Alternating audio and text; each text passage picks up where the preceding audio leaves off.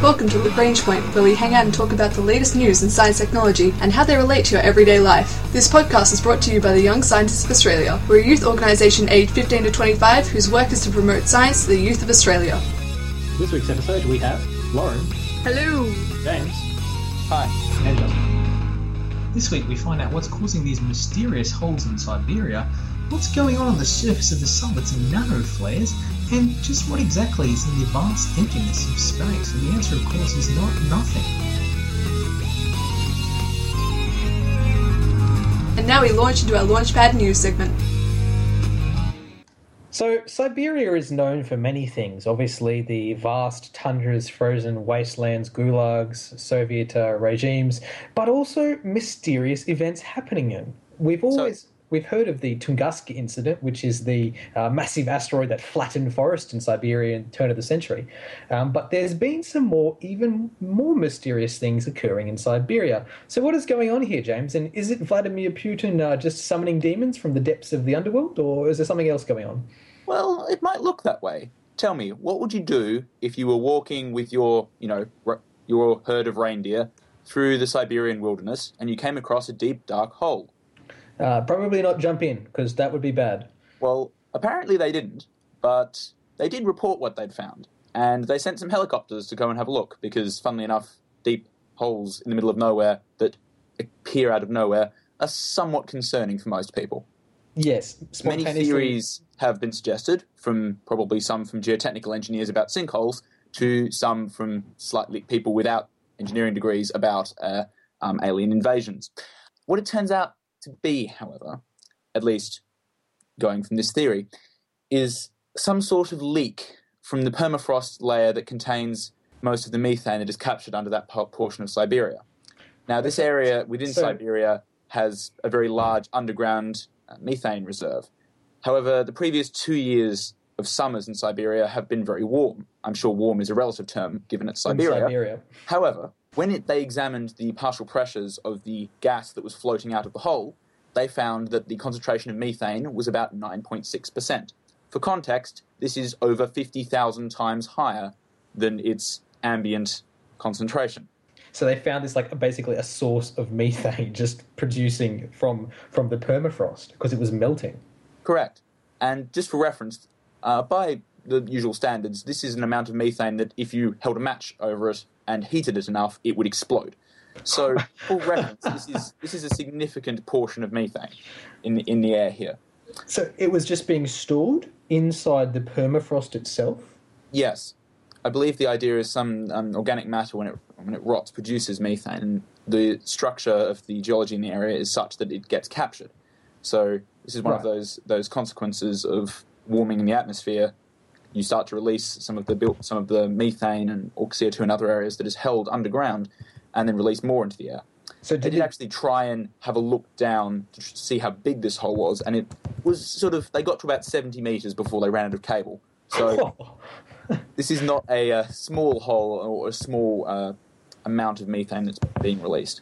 So was the hole actually produced then by an explosion from the methane? I don't believe that is the current theory.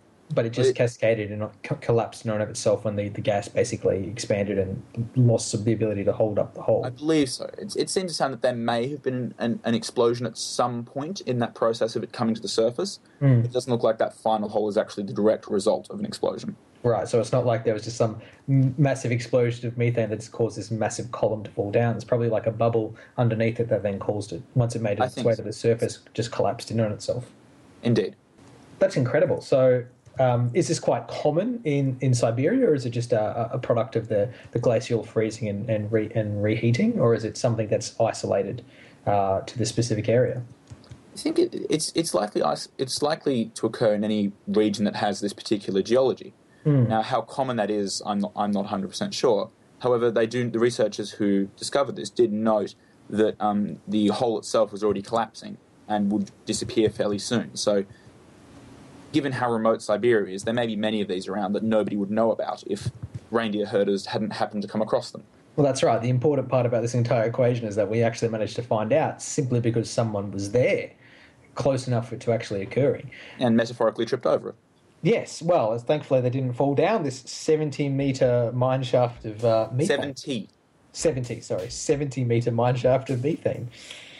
So that's an incredibly fascinating story about some of the weird and interesting things that can occur in the middle of nowhere. And I guess it answers the question: if methane gas is leaking out in high concentrations in the middle of a forest and no one is there to see it, does it really happen? And the answer is, scientifically, yes.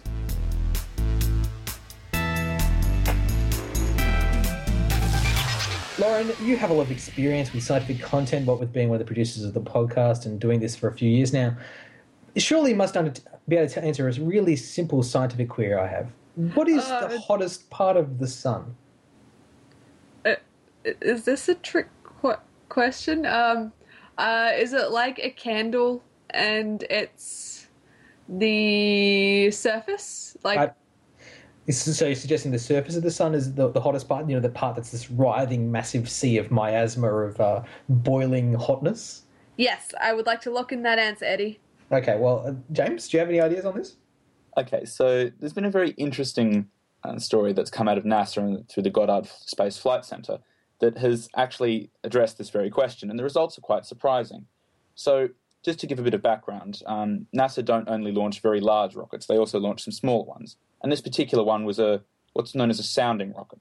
So a relatively small one that goes about 200 kilometers up, carrying a small pack of sensors that basically don't work inside the atmosphere. So we lift them up high enough that they get out of the atmosphere and can take detailed data. So happened this relatively cheap rocket, of course relative, was happened to be carrying a spectrograph, and in 1.3 seconds of data, they discovered something very, very curious going on. So the rocket itself carried a spectrograph.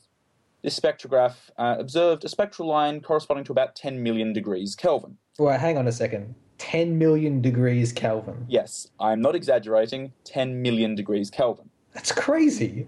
For reference, the surface of the sun is a couple of million degrees Kelvin.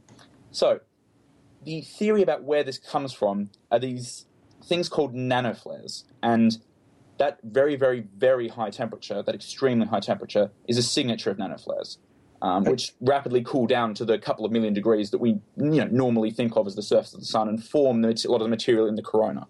That's right. So when you think about the sun, a flare is those little arcs that come out of it and then back to the surface. They sort of get pulled back from the gravitational pull. But those flares, they fire off all other kinds of particles, solar rays, and this is why we have a solar wind. It's why we can lose satellites. They can get knocked out by solar flares and all kinds of things. But this is not a really big one. So sometimes solar flares can be many times the size of Earth. So we're obviously talking about really small ones here, not these massive coronal ejections. So the nanoflares themselves are basically undetectable. However, we can detect the ensemble effect of all of them, and this is what we think is actually producing most of the structures that are in the sun, although this theory is still very much the process of being developed. It's basically the only theory that didn't fall down when they found these 10 million degree temperatures. They themselves, the nanoflares that is, are produced from a process called magnetic recombination. This occurs in plasmas, which you pretty much only find in research labs or on the sun, where the magnetic topology is rearranged and the magnetic energy that's encapsulated in the fields that are around the sun is converted to kinetic and thermal energy. So in other words, that's amazing. That is producing these incredibly hot things coming from is actually from the particles rearranging their positions and changing their velocities and temperatures due to an incredibly strong magnetic fields that the sun produces. Well, that's really interesting because the interplay between, I guess, the particle physics and the strong and weak nuclear forces and the electromagnetic forces that we're more familiar with, that's amazing. That is actually, it's so hot that you're basically changing stuff that would never normally happen. You're sort of at the real extreme end of physics. Yeah. So the incredible thing here is really that this I guess shows how, in some ways, how little we know about many aspects of our own solar system, never mind the wider universe. This was the result of, a couple of years' worth of project and 6 minutes of data.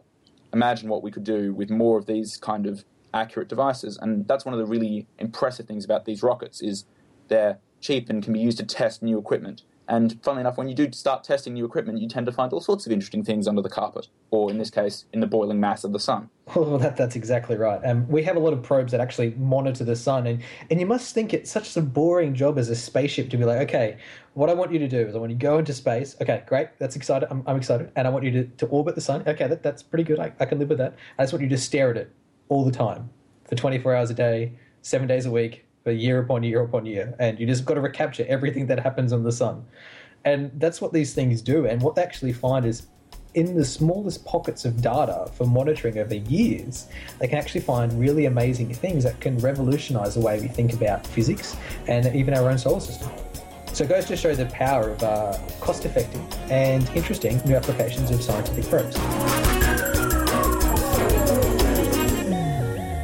As the great Carl Sagan used to say, we're all made of stardust. We are all the products, and everything that we see around us is the product of once inside a star that was crushed and then fused and then went through the star's life being burned off. And then when that star finished its life, it exploded and spread its material all the way across the universe. And that's what makes up everything that we see here and around us, this product of things formed inside stars. Especially heavy elements like iron, copper, and anything like that, all formed out of the base particles that were once inside the heart of the star. But inside space, what we think of is empty, this vast area of what looks like nothing, isn't in fact so empty after all. So what's actually travelling through this mysterious void of space, Lauren? So, Justin, you mentioned, like, stars bursting apart and spreading their molecules. Well, it turns out that, like, in the vast reaches of interstellar space, there are countless little small molecules slowly, like, tumbling and travelling through it. And sometimes they come across stars, and these ancient stars sometimes can cook these little molecules, and they can turn into things like carbon and hydrogen, and silicon and other atoms in the universe. And they can actually, what's even more amazing about this is they can be travelling along, but because they're exposed to such strong heats, they can even make structures that we would never see on Earth. Sometimes we have actually observed the phenomenon from these little molecules. They're called diffuse interstellar bands. So we can actually pick them up using like a spectral study of the starlight that we receive. That's all I know. Yeah, so we actually, by doing like a spectroscopy study, we can actually identify some of these crazy new compounds that are actually existing there and floating out through in the solar winds from other stars. One of the really interesting things that they've actually found is there's been some really weird silicon-carbon hybrids, or mixtures of silicon, carbon, hydrogen, in a variety of different areas, and it requires so much heat or lack of heat to actually produce that. To actually see it on Earth would never have occurred naturally. So they actually, in some labs with some jet-cooled silane acetylene discharges, they've actually managed to reproduce some of these things that we've seen just travelling around in the depths of space, which is really interesting because these kind of really complex hydrocarbons aren't incredibly easy for us to understand, but they're really important to our everyday lives. So a really complex hydrocarbon chain such as petroleum is kind of fundamental to our existence, but also different kind of complex molecules that make up these exotic materials that are just traveling through space can give us ideas about new things that we could design on a molecular level that could have a variety of properties and be able to survive in really extreme environments. So space is not as empty as it appears. It's actually home to a bevy of interstellar voyages, these small traveling molecules that grow and change along their journey when they get either superheated or supercooled. This has been the Young Scientists of Australia's podcast, Lagrange Point. This week we found out how permafrost defrosting in Siberia can cause mysterious holes, what nanoflares are and how they can impact us on Earth, as well as the mysterious particles that can travel through space. Our ending theme was composed by Audionautics. Head to ysa.org.au for more information about the Young Scientists of Australia.